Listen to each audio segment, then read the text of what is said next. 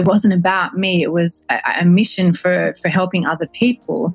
I was able to sort of put that embarrassment or shyness aside, if you like, and just feel like super bold.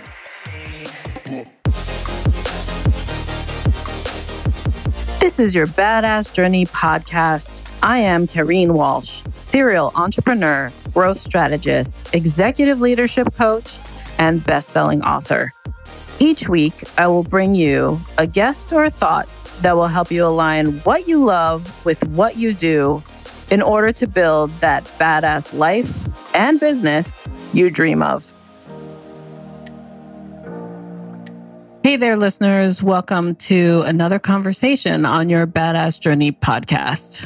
This episode is one that I am super passionate about sharing with you because my guest has actually figured out a way to create a social impact entrepreneurial e-commerce business. So most people are familiar with, a company like Tom's Shoes, where it's, you buy a pair of shoes and a pair of shoes is donated. This is similar in that when you buy a pair of the shoes from Ballare, you actually also are contributing about 50% of the earnings go to help girls in Palestine get educated. And it is not easy to embark on a give back entrepreneurial venture. But what I love about what Amira Nimrawi has produced is that the journey for her to develop this company, to design the shoe, to find the manufacturer, to make sure it supports the right NGO, to make sure the money is going back to a place where she and her family have come from, even though she was raised in Australia. She has a similar lineage to me. And it's just beautiful to see this give back in action. So I know you're going to benefit from hearing from her today in this conversation on how you actually go about creating an impact-based business. But most of all, you're going to love the actual product. The shoes are amazing. They're flats to help you. The way she designed them is from a need she had. And they're Italian made and high quality and so worth it to invest in multiple pairs, because then you're also impacting girls in a less fortunate situation, get the education they need and create the ripple effect in their society that is so worthwhile. So I know you'll enjoy today's conversation. Of course, we'd love to hear from you and get your support, and especially share this episode so more shoes could be sold, but also make sure that it inspires you to go after what it is you want. So many of us think about creating an impact-based business. Now you're going to learn how you can go about doing it, at least how Amira has focused on her path to make sure it happens in an effective way. And she's still growing. She's still figuring it out, but she's in action and she's doing it. And it's a beautiful, beautiful journey that she's on. So I hope you enjoy today. And of course, I can't wait to hear from you. And especially when you buy those shoes and you start wearing them, make sure you tag me so that we can walk alongside each other as we know we have made the impact, and also support this woman in business for doing what she's called to do every single day. Welcome, everybody, to today's conversation on your Badass Journey podcast. I'm really excited to bring on today's guest. We met via Instagram, of course, all things Instagram lately. And I was just so impressed with her mission and her business and the light and energy that she has that I have to introduce her to you all. Welcome, Amira. Hi. So you're joining me today from London, correct? Yes, I am. That's beautiful. Surprisingly raining.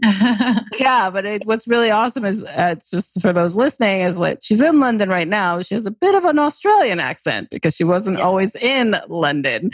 And the way I love to actually start the show is for you to share your badass journey to date on how you came up with Ballare and really the mission behind it, because I believe people will truly be inspired by your journey and also want to learn how potentially to build an impact-based business like you have. Okay, great. I probably should preface what I'm about to say in that I am still learning how to build a mission-based business, but I guess that's a journey that continues, or I hope to continue, because it's one that allows you to continue to learn and evolve as you sort of grow. So I guess my journey started a really long time ago, and it's been a seed that's been sitting there waiting to sort of germinate and grow and build from there. But I often talk about how I grew up the daughter of a Palestinian refugee, as you said, in Australia, and was raised in such a way that even my mother is Australian, and even though she didn't grow up as a refugee herself, both my parents really instilled in all of us the importance of education, especially for those that are less fortunate than we were. And also just growing up in a country like Australia, where we are so fortunate in terms of what we have provided for us, and in particular, a really amazing healthcare system and education system that is free, including university education that is heavily subsidized by the government. For me, it was something that I enjoy to its full, but I never took for granted. And I was always aware of those less fortunate, and in particular those that were back in Palestine, because most of my family on my father's side are still over there. And, was really aware of the reality and the daily struggles that they face themselves and within the community. So I guess that was always sort of sitting there behind the scenes. And I've always been passionate about helping people. And I thought for me, it would really be in the space of healthcare. And so I started off nursing, actually, and spent some time in that space, and then ended up, as you do, not so commonly, working in finance, in particular in the insurance industry, whereby I was taking that medical knowledge and I guess starting to learn the business side of things, and was combining the two. And one of the reasons why I took the step into moving into the business world or finance sector was because I always knew that I eventually wanted to own or run my own NGO. And so I sort of thought, okay, well, I've got the sort of health background, and I was always passionate about health, and especially women and children's health, and especially, in Palestine and working with refugees in particular. So I thought that by going down this journey of throwing myself into the business world, that I would hopefully gain some business acumen and insights into potentially how to do that. And then, you sort of get how do I say this elegantly? You sort of get sucked into the corporate world. Well, I did, and was enjoying the journey on that particular path, but sort of forgot about my initial plans of having an NGO. And I'll actually never forget, it was so strange. I was sitting on the bus going to work one morning, and it kind of just hit me. It was sort of like, what about this idea, Amira? And I was kind of like, wow, that's random. And I was sort of thinking, yeah, I definitely want to get back into that, but I don't really know what it is. And, kind of just left it. And I'm a really big believer of, I guess it's easy to say this in hindsight, but I am a big believer of, I guess, following your instincts, and the journey might not necessarily look like it's going to where you want it to go, but you're definitely being taken along the path and learning the things and gaining skills and accumulating certain things, whether it's connections with people or you're just getting experiences that will prepare you for the future. So I was sort of riding that wave, happily going along. And then I sort of started to think about it more, and I guess you could sort of say who I was as a person from the inside, and all the things that I stood for were starting to be washed away by my exposure in the corporate world. And I was starting to realize that my passion for that space was waning, and I really was being drawn to helping people in a much more tangible way. I always try to find ways in which to help people, and even within the insurance sector, was really passionate about that. I was fortunate that I had mentors that really nourished that in me and nurtured that and allowed me to sort of bring that to that particular space, because it's not something that's typical of that industry. But it was starting to get to a point where it wasn't enough. And so I started to think about it. Okay, well, I've got this business acumen and exposure, and I do understand things a lot more than I did, especially coming from a purely nursing background. And so I just started thinking about what sort of space. It was still definitely women and children. And then I started to think about, okay, well, what products, what's a problem that I can solve, and what particular product might, lots of women want.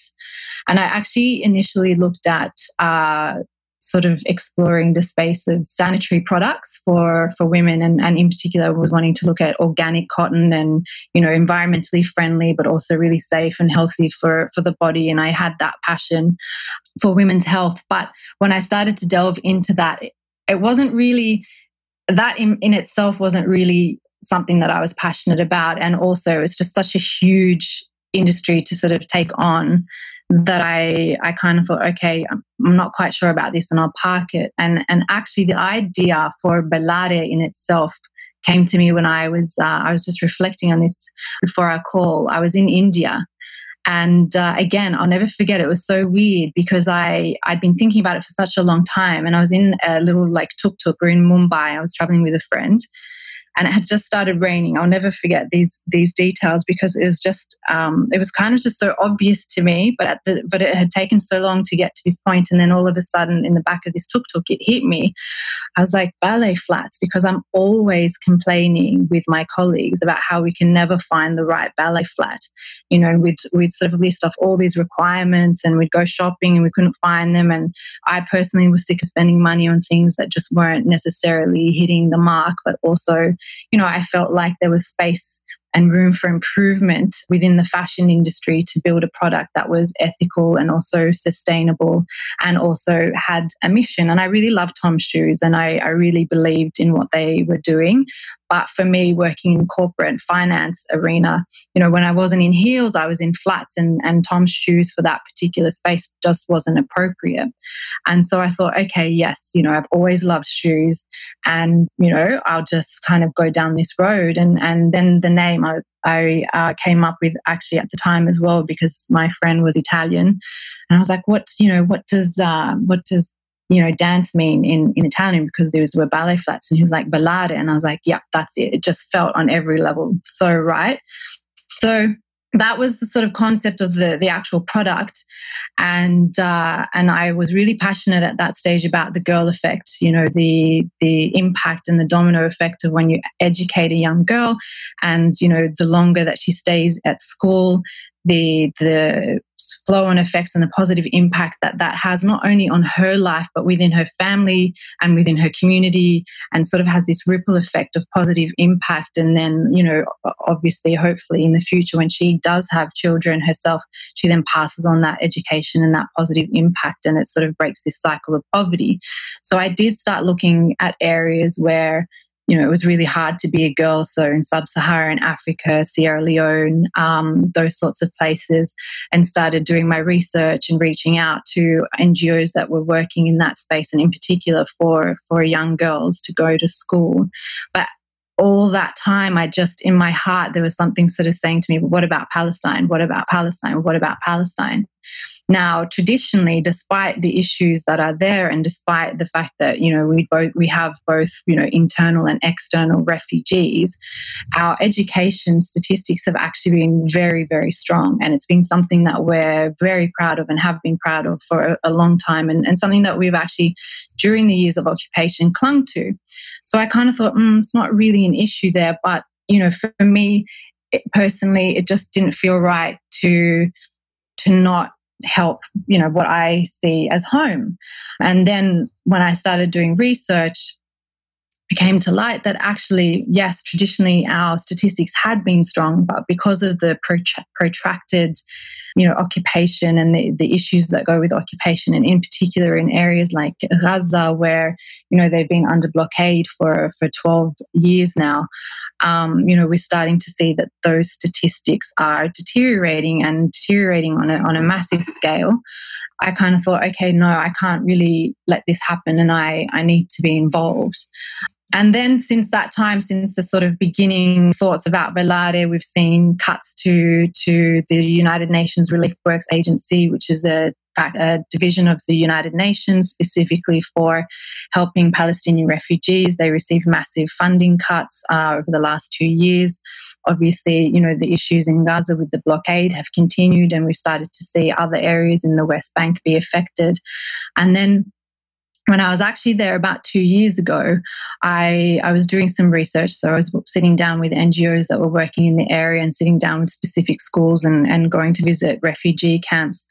And whilst I was there, the summer holidays ended and the students started to go back to school. And in those first few weeks of school, some of the schools were actually being bulldozed. And the kids were being prevented from being able to go to school. I mean, in the physical sense, but they were still turning up ready to go to school wherever that was, whether it was close to school and they just picked up chairs and tables and just put them together and they just were having the classes outside, whether it was at, some sort of community hall or someone's house, they were figuring out ways to continue that. So I kind of, that sort of cemented my mission.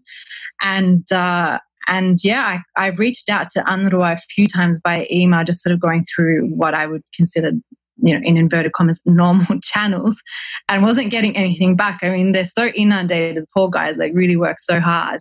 And then I kind of got a little bit frustrated. I was like, okay, that's not working. What can I do? So I just went on LinkedIn and I was sort of doing a bit of stalk. I'm like, oh, who's working at UNRWA and whatever. And then just reached out to someone via LinkedIn, and she replied and she was amazing and they were so excited by it. So yeah, that was sort of the beginning of that particular journey, but that's sort of how I came to the point of starting Velarde and choosing that particular mission. How long was it started? So it has officially launched in terms of me having the website that I have at the moment for a year. However, I have sort of been running for about, unofficially, if we say, for 2 to 3 years, because what I did was I started very small and I thought, okay, I'm going to sort of do this in an agile fashion. I'm wanting to sort of incorporate a test and learn. So I produced a small run of the shoes and a very small limited collection. And I actually gave most of them away to friends and family. And I wanted them to test them and I wanted to get the feedback. And then people started seeing them on colleagues and people started asking questions. And so the shoes that I had left over I actually sold. And they all, 100% of those profits actually went straight to UNRWA as a donation. And then I sort of did phase 2 where I did another small batch and then they sold out. And so in terms of having a full collection and the Instagram and website, etc., I've been running now in full. And the current partnership that I have with UNRWA for now 12 months. It's amazing. It's so amazing because so many times people get stopped when in fulfilling their mission because they hit roadblocks, right? Like when you're in the creative mode of designing something that hasn't been done before and it also needs to be done your way. You're entrepreneurial about it. You want to leverage all that you know and have impact. I mean, that's a lot. It's a lot to integrate. It's a lot to focus on. It's a lot to implement. Yeah. And to have an e-commerce arm, and your shoes are, the flats are made in Italy. So you had to also find the right source that could actually do the detailed work you wanted and have the comfort as well as the practicality of your offering and all the beautiful colors. I mean, I love all the colors too. Yeah. It's just, you have to celebrate it, even though it might not yet quite be at the mark you want just yet from the order of impact. It's just so awesome that you're at this stage. Yeah. It's funny. I was sort of thinking about that today because people slowly, I started letting people in and letting them know, because at first I was quite protective. And then I sort of got to a point where I'm like, well, this is ridiculous. How are you supposed to get the word out there if you're not telling people? Right. And, like, oh, are you excited? This is amazing. I can't believe it. And because for me, it was so incremental. And as you said, like, I'm so into the detail, whether it's the detail of, the business side or the detail of the social impact or the detail of the shoes, and everything's so incremental. you kind of, or I have forgotten sometimes to kind of just lift my head out of that detail and be like, wow, okay, yeah, 12 months ago I was not here, and this is really actually amazing. I do need to celebrate it. And you're right, you do. Otherwise, you just don't have the energy to keep pushing forwards. Yeah. And it's like, it's tapping into what fuels you to keep going, for sure. That's a critical part to entrepreneurial life. And then the ability to stay in impact, right? So I'm curious, like, for to date, what has the impact been on the education for the girls in Palestine? So I can only really speak to the last 12 months, because before that they were just donations to UNRWA, and they don't those. So since we've put together the partnership, we've been able to put through 25 girls through school for a year, and also through a fundraiser that we did with Belare. And this was sort of a second arm to Belare that I'm starting to build out now, where it's using Belare as a platform for female empowerment. So we organized a charity event called A Piece of Palestine, where we photographed and interviewed Palestinian women living in diaspora in Australia, in Sydney, wearing their traditional dress called a thorb, and talking about what that thorb meant to them, and the meaning behind it. Because often within our culture, their mothers or their mother-in-laws or their grandmothers have passed down that thorb to them at momentous times, whether it's they're leaving home and they're going to Australia because they've gotten married, or they've had to leave for whatever reason. And so we sort of open that up as a narrative, and through that event, in collaboration with Belare, we raised enough to put through, I'm still waiting for the final figures, but about 200 kids through counselling for a year, which amazing. Is something that it was so unexpected, but I was so excited about when we got those figures through. So yeah, it's small steps, and it's exciting, and it's hard sometimes when you have this bigger vision not to kind of keep looking at that bigger picture in terms of, the big impact that you're wanting to have, and not to dismiss these smaller steps, because, 25 girls is still amazing. And, these kids having counseling for a year as well. And so it's, sometimes I do need to remind myself that it's like, it's in these steps that we will get to that bigger picture of having that greater impact. Yeah. Yeah. And I mean, it's the same in the for-profit situation, where you constantly think of, I'm going to make 3 million this year in sales, and then people chip towards it, and they might hit the 1.5 part. That's still 1.5 out of 3 million goal, and it still has impact, right? It's beautiful that you've been able to impact these family lives too, because when you're educating a child, you're also giving the benefits back to the whole family. So, because if that one child can actually go and produce more for the family, that it or navigate a path out or a path to what's next. I mean, it just has a ripple effect, especially with education and the therapy part. I mean, that's huge, because I always am, when I think about coming also from a refugee story with my parents, and then but being raised here in the States, where it was just basically heaven compared to any sort of desolate situation or a compromised situation, I would say, where it's for a lot of these families that are there, that's all they have. It's a compromised situation, as much as they try to break the theme of their life the last, I don't know, how many years has it been now? I mean, the wars have been going on for so long in that territory that it's generational now. It is 71 years that there's been the Israeli occupation. So, that's 71 years. And as you said, those generations now that have been born as refugees internally within Palestine in the refugee camp. So, I mean, that's a whole quagmire of mental health issues and poverty issues and everything else that goes with that that cycle that hasn't yet been broken, unfortunately. But as you said, the education is such a powerful tool.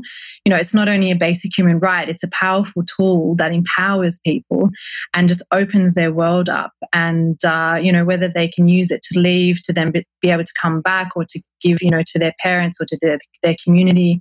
I'm meeting people when I go. I generally go once a year in the summertime, and I meet these amazing young people that often will go overseas and receive their university educations, and they're actually deciding to go back and then give back within their communities. And, in particular within the refugee camps, building youth centres and volunteer programs so that children are exposed to different walks of life, and because often they can't leave themselves. And so, that's such a beautiful thing to be able to hopefully give someone that particular tool. Yeah, I mean, it always has had a ripple effect. It's something that, and I know you listened to the episode when I interviewed my mom. It's like education was the number one thing that gave her the empowerment to guide her life in a way. And then it assisted her tremendously when she came here to the States, not wanting to come to the States, but having to navigate here. She had a whole alumni from her college years from Lebanon, and that were able to build a somewhat of a community, even though she felt so disjointed initially. But she definitely raised us like education first, like it was a mandate for us to achieve. And I can't, for me, as much as the education system here in the States has kind of not caught up as well, and is there's this whole just the finances behind it all is really hurting people more than helping people here in the US. I'm not sure about the international piece on education, but it's an interesting dynamic that's occurring now where even though we are assisting others in other countries to get the essentials around education, the fact that we haven't gotten to a point where it's evolved in a way to truly impact more, that kind of gets me a little stirred up on the inside. Like I get Yeah, because as I said, it's a basic human right, and so in a first world country, I mean, you just don't expect it to not be readily available and accessible, and as an Australian, I mean, we do sort of have a tax system where you eventually do pay your university fees, but it doesn't hit you so hard. And always sort of, watching these American movies and TV shows and, like Gossip Girl and, Dan's got to get his scholarship and whatever to get into the Ivy. I'm just like, what is this? Because it was a human right. Yeah, fortunately for us in Australia, I mean, we do eventually have to pay for it, but if you don't have it up front, then you're not precluded, and I mean that's just an amazing thing. So yeah, it's interesting to kind of look even in our own home countries, like how it's working or not working, and and then also like how to create more of a ripple effect on education, even for where it is working. Like how can it be leveraged?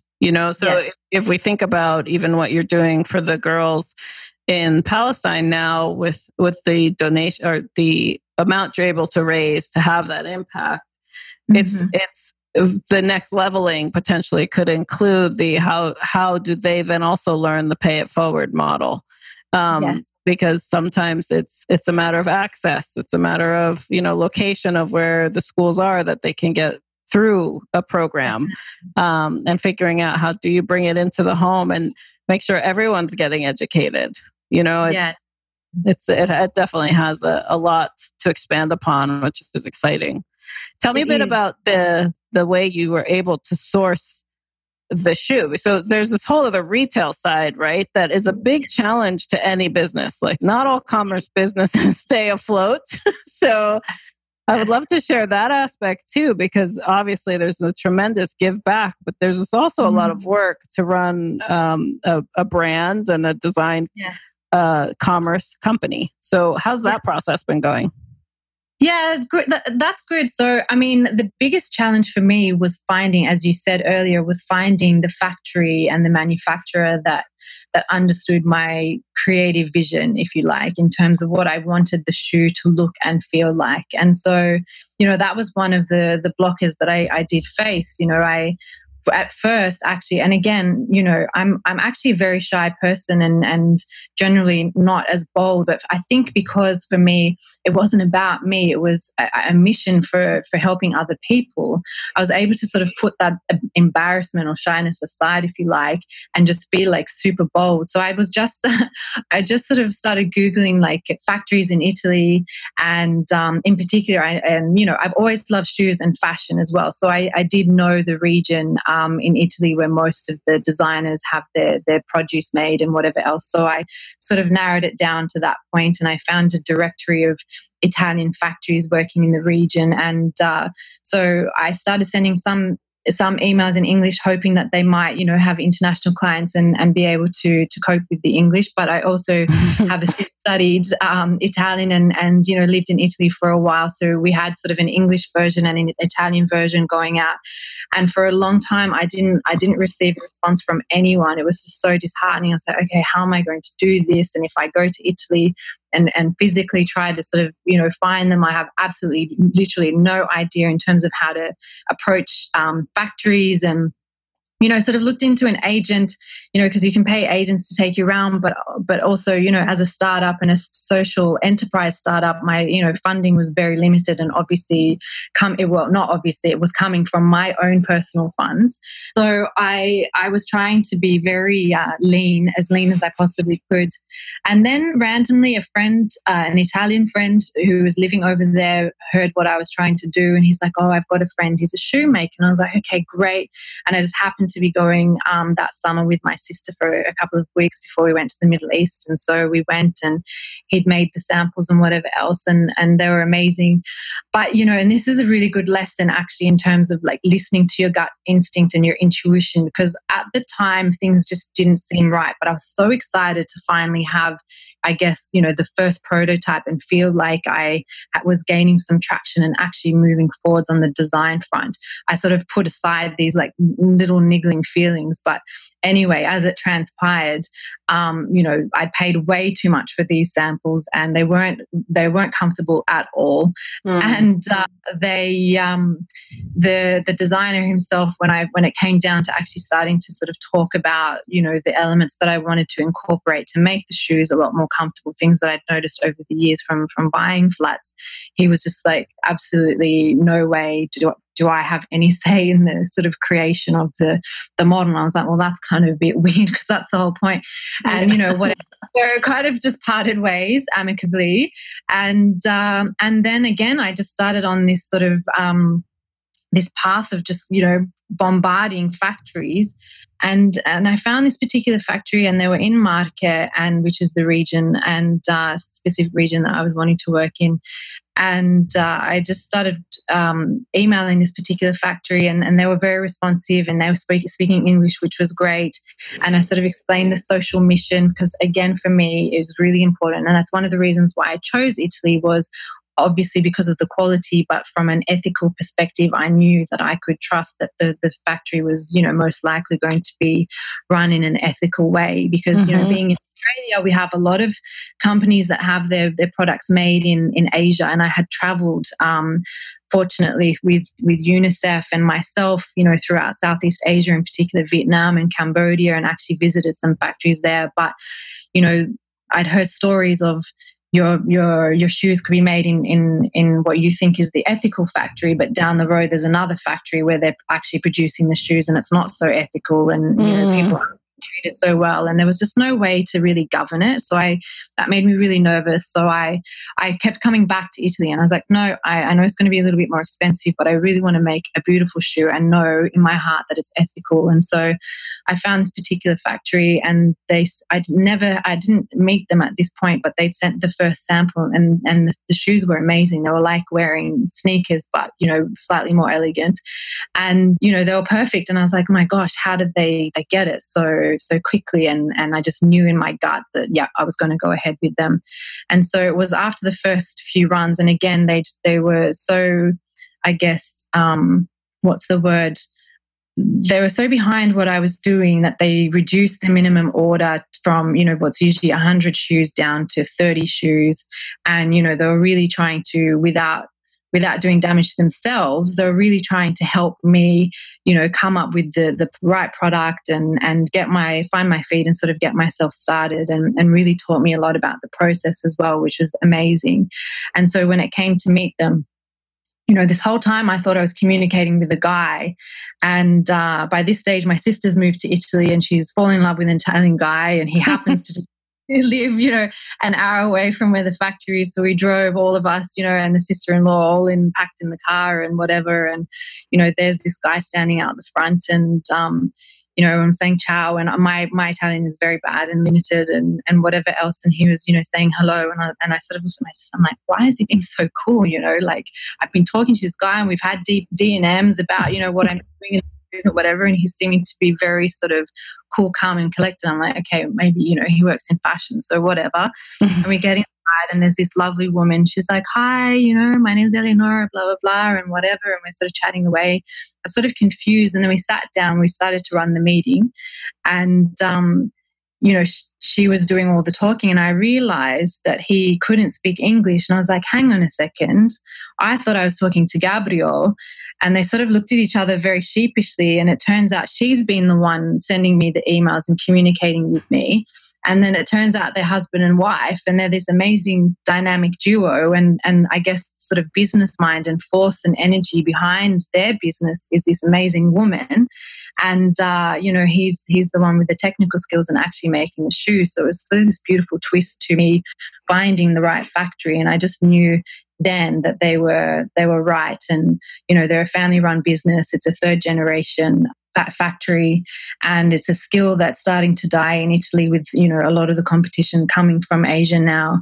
And so I really wanted that to be a part of my story as well, and to be a part of the brand, because we're preserving something that's been done for hundreds of years in that particular area, and a craft isn't so popular anymore with these sort of fast fashion manufacturing. Yeah. The disposable fashion life that everyone seems to live now. Yeah. Yeah, exactly. And so I just loved at the heart of them, their business was it was a family, and, they really believed in what I was doing and believed in me. And really, they really went out of their way to help me.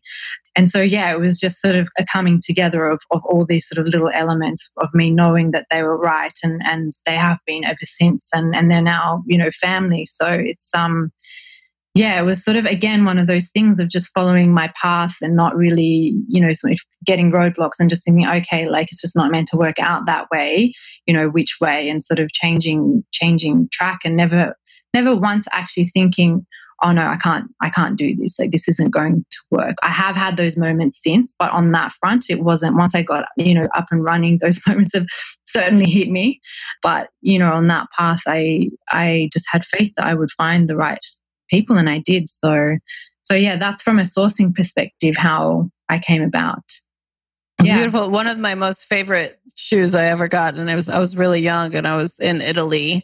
And I was in London actually. I think I bought an Italian pair of shoes, and I was in love with them, and they were flats actually. And I've never been able to find a similar pair, so I cannot wait to get your shoes so that I can like experience that again, because it's been so long. Yeah. What's your favorite color out of the line that you've created?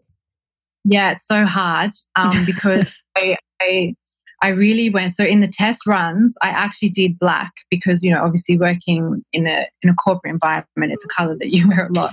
Yeah. And so I was sort of rebelling against that with the full collection. I was just like, no, I just really want to go with colors that I love. And, the turquoise suede was really amazing. And I kind of thought, I was a bit worried at first. I was like, I don't really think people will get it. And then I was like, I don't care. I really wanted to just follow, my heart and my passions and choose the colors that I love. So it's really hard. But I have to say the Asala, which is the peachy pink with the red trim, is definitely my favorite and has been the ultimate favorite of all of my customers as well. I've had repeat customers come back to either buy them as presents or again for themselves. And I love that one for two reasons. One, because I've just always loved pink and red, but as well, it was sort of an accident. So, the factory contacted me and said, look, we don't have the right pink ribbon as the trimming to go with this suede.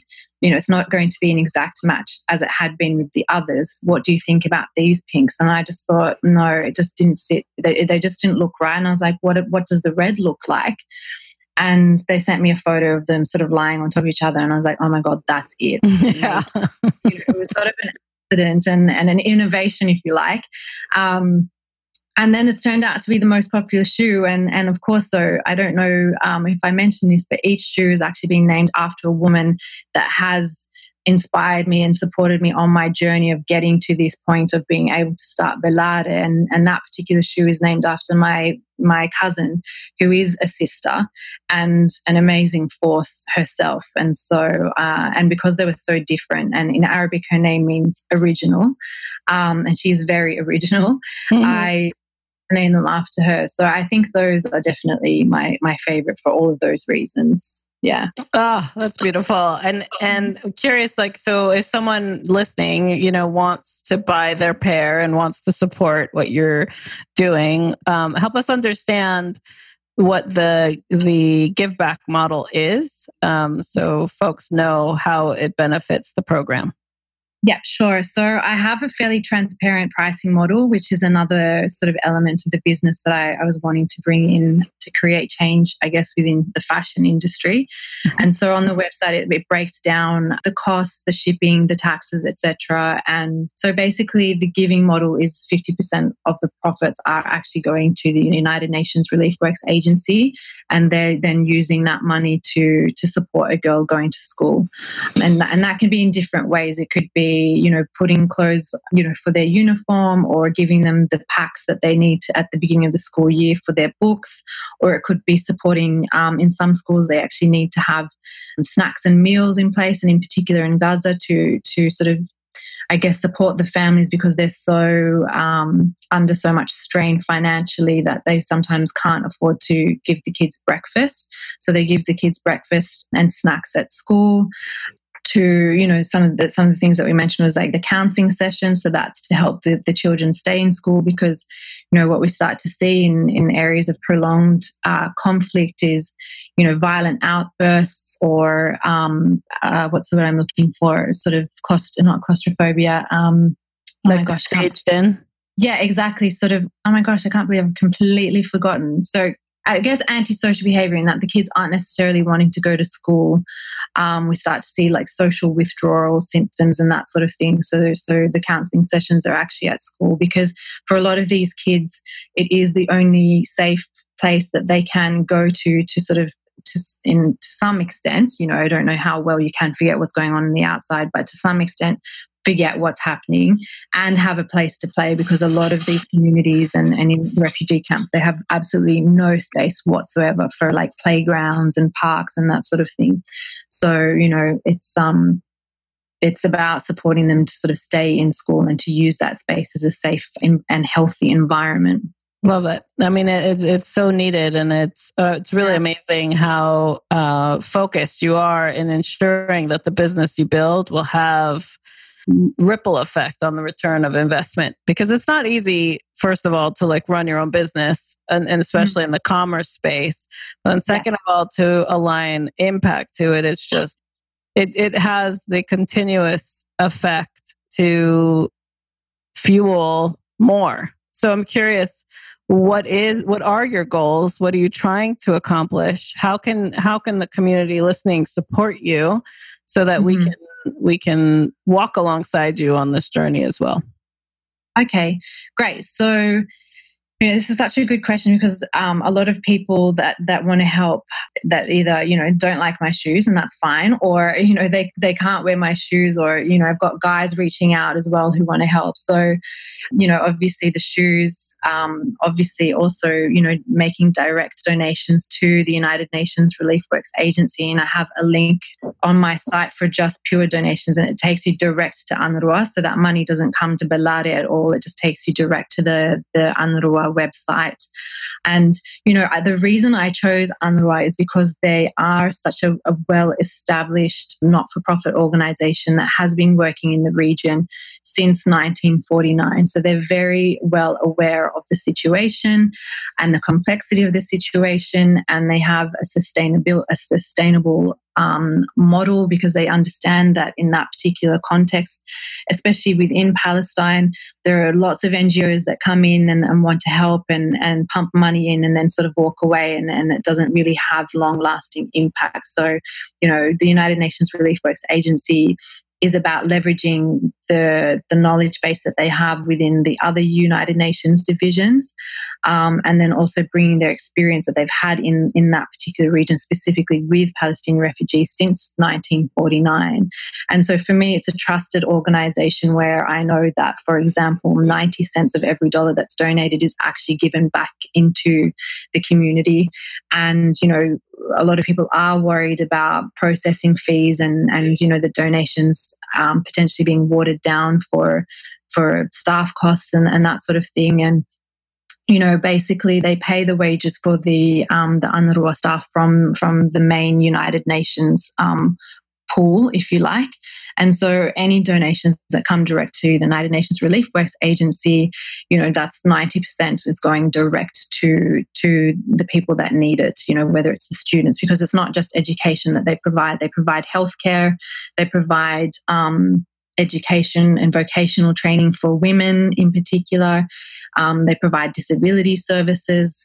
They provide human rights advocacy as well. So there's a whole host of things that they're offering.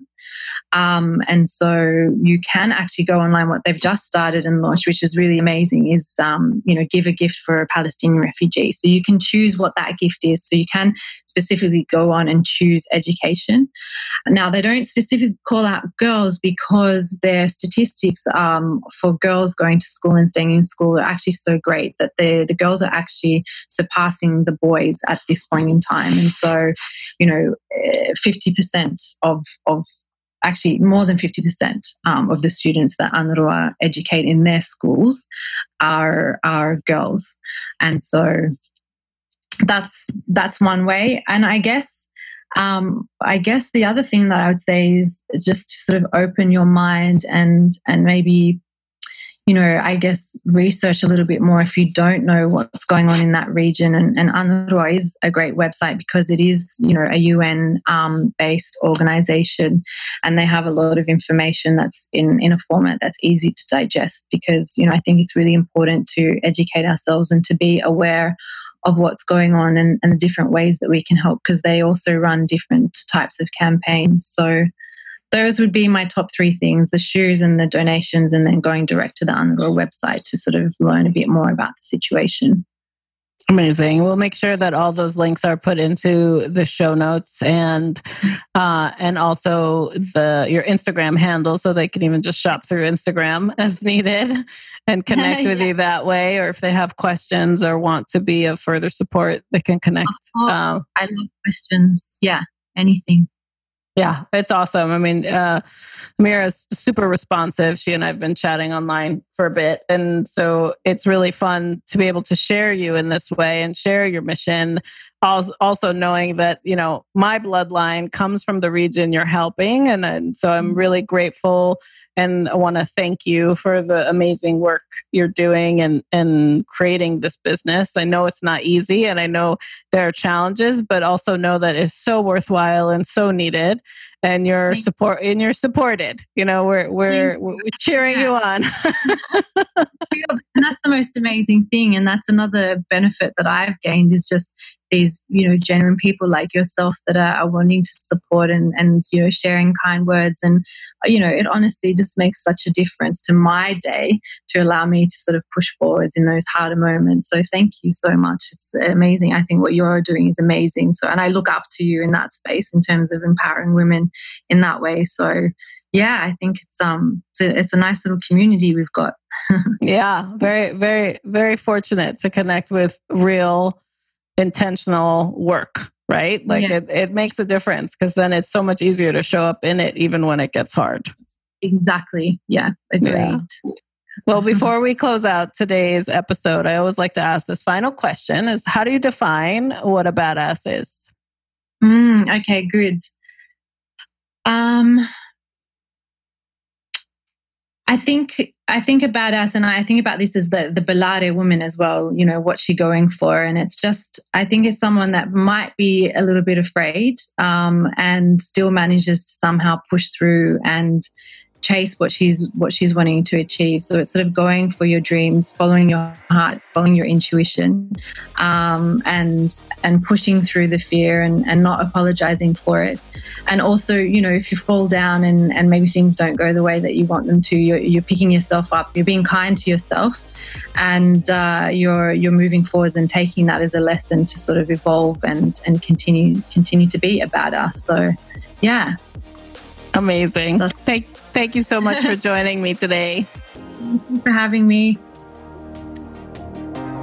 Thank you for joining me today. Before you move on to the next episode, please post your review or share this episode with someone you think would appreciate it. Your feedback and support mean everything to me. For more information, check out yourbadassjourney.com or KareenWalsh.com. I truly believe everyone is capable of living a badass life. Thank you for listening.